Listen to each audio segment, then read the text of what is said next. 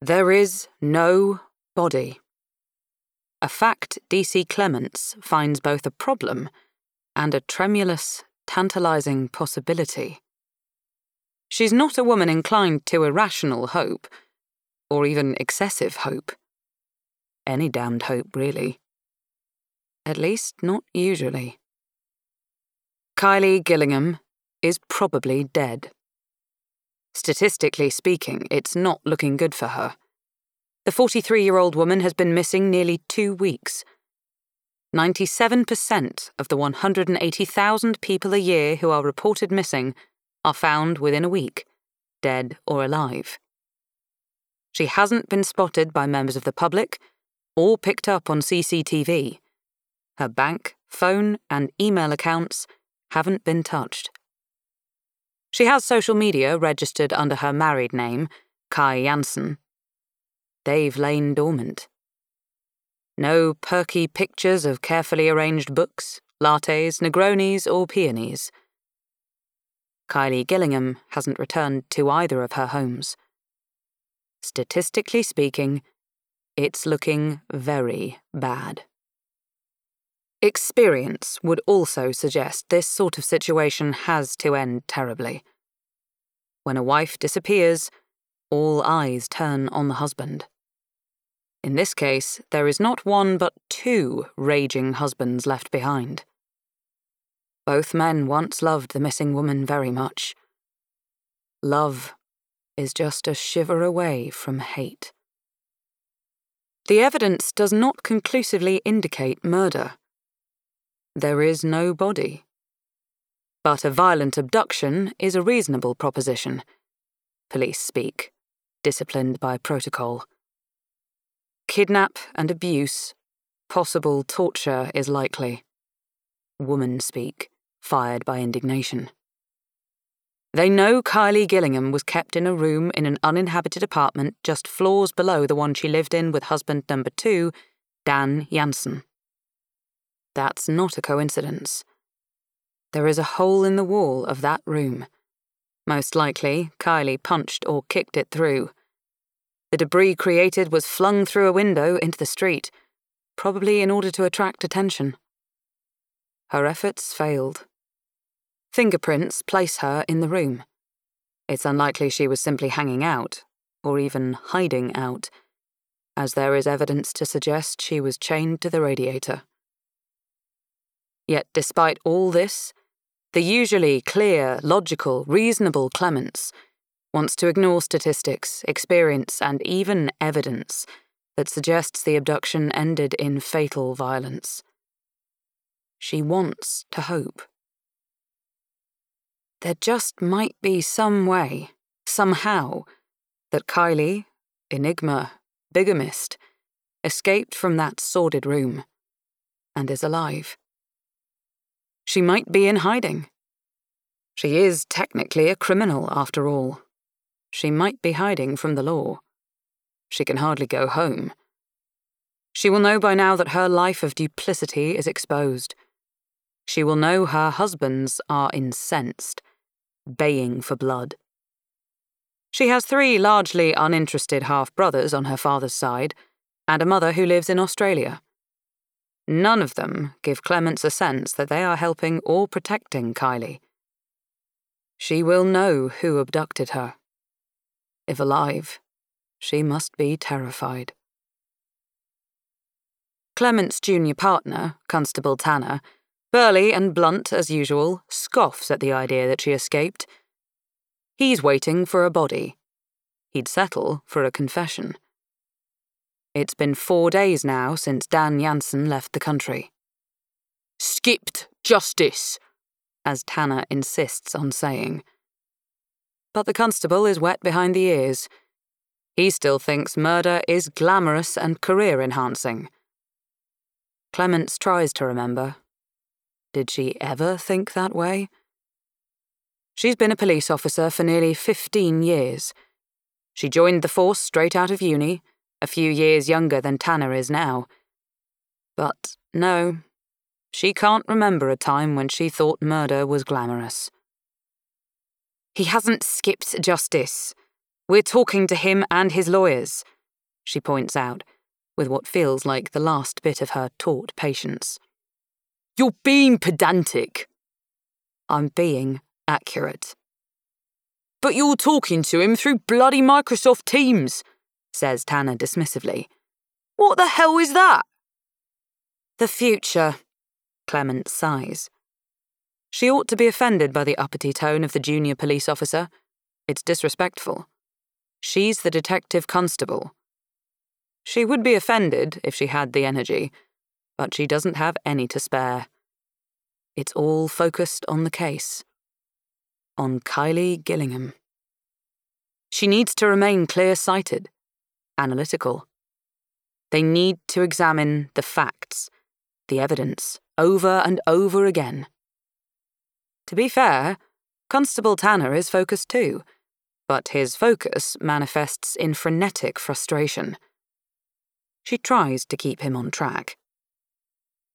Look, lockdown means Dan Jansen isn't coming back to the UK for questioning anytime soon. Even if there wasn't a strange new world to negotiate, we couldn't force him to come to us, not without arresting him. And I can't do that yet. Tanner knocks his knuckles against her desk as though he is rapping on a door, asking to be let in, demanding attention.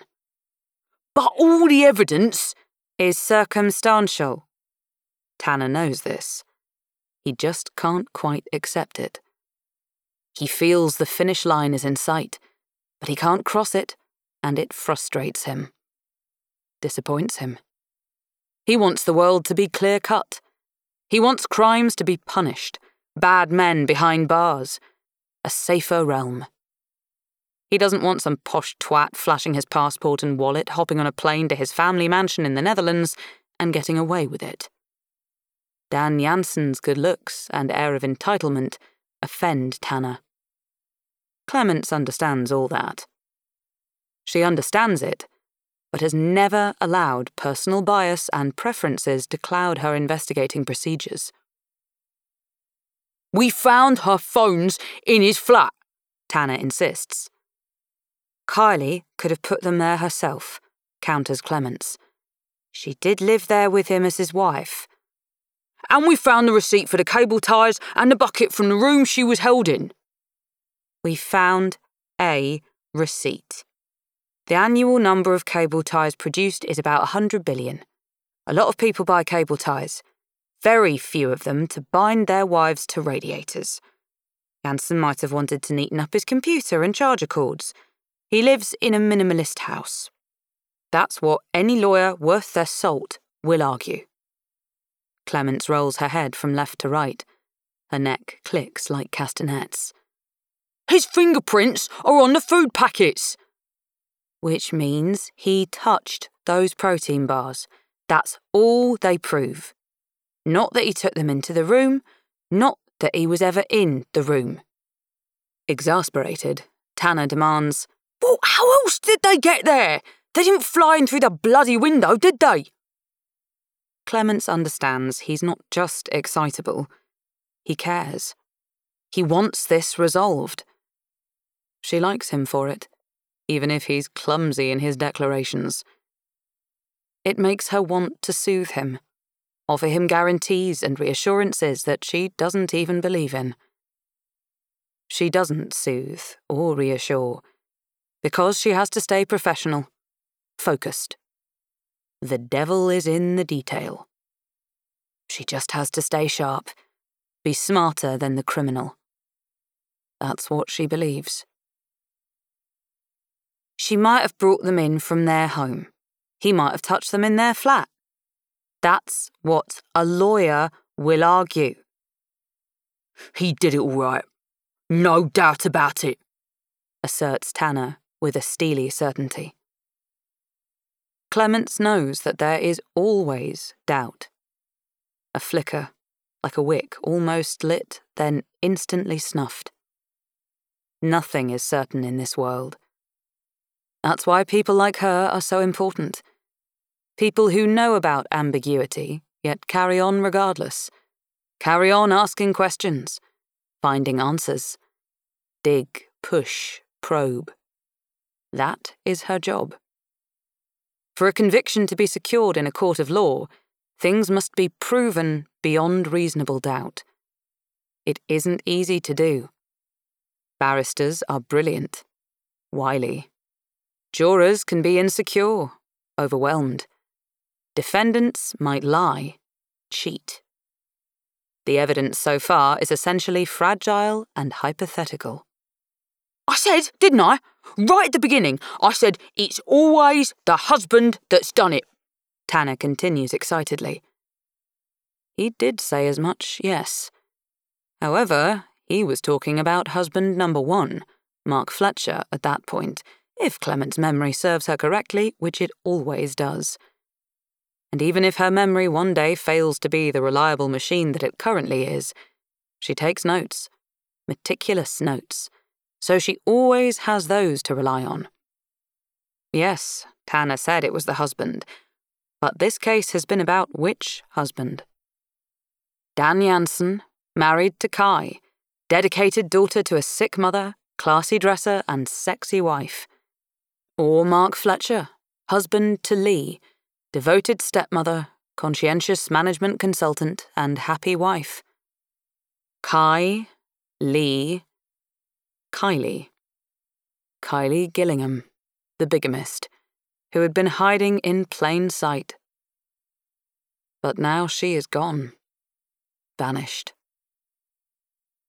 The case against Jansen is gathering momentum, says Clements carefully. Because Kylie was held captive in his apartment block. Yes. Which is right on the river. Easy way to lose a body. She winces at this thought, but stays on track. Obviously, Mark Fletcher has motive too. A good lawyer trying to cast doubt on Jansen's guilt might argue that Fletcher knew about the other husband and followed his wife to her second home. Tanner is bright, fast. He chases her line of thought. He knows the way defence lawyers create murky waters. Fletcher could have confronted Kylie somewhere in the apartment block. A row. A violent moment of fury, adds Clements. He knocks her out cold, then finds an uninhabited apartment and impetuously stashes her there. Tanner is determined to stick to his theory that Jansen is the guilty man. Sounds far-fetched. How did he break in? This thing seems more planned. I agree. The point is, either husband could have discovered the infidelity, then, furious, humiliated and ruthless, imprisoned her. They'd have wanted to scare and punish, reassert control, show her who was boss. They know this much, but they do not know what happened next. Was she killed in that room? If so, where is the body hidden? And you know we can't limit this investigation to just the 2 husbands. There are other suspects, she adds. Tanner flops into his chair, holds up a hand and starts to count off the suspects on his fingers. Ollie, Kylie's teen stepson. He has the body and strength of a man. Clements finishes his thought, but the emotions and irrationality of a child. He didn't know his stepmom was a bigamist, but he did know she was having an affair. It's possible he did something rash, something extreme that is hard to come back from. Then there's the creepy concierge in the swanky apartment block. Alfonso. Yeah, he might be our culprit. Clements considers it. He has access to all the flats, backstairs, the CCTV. He's already admitted that he deleted the CCTV from the day Kylie was abducted. He said that footage isn't kept more than 24 hours unless an incident of some kind is reported. Apparently, the residents insist on this for privacy. It might be true. It might be just convenient. Clements nods. And then there's Fiona Phillipson, the best friend. Bloody hell! We have more suspects than an Agatha Christie novel, says Tanner, with a laugh that is designed to hide how overwhelmed and irritated he feels. His nose squashed up against shadowy injustice, cruel violence and deception.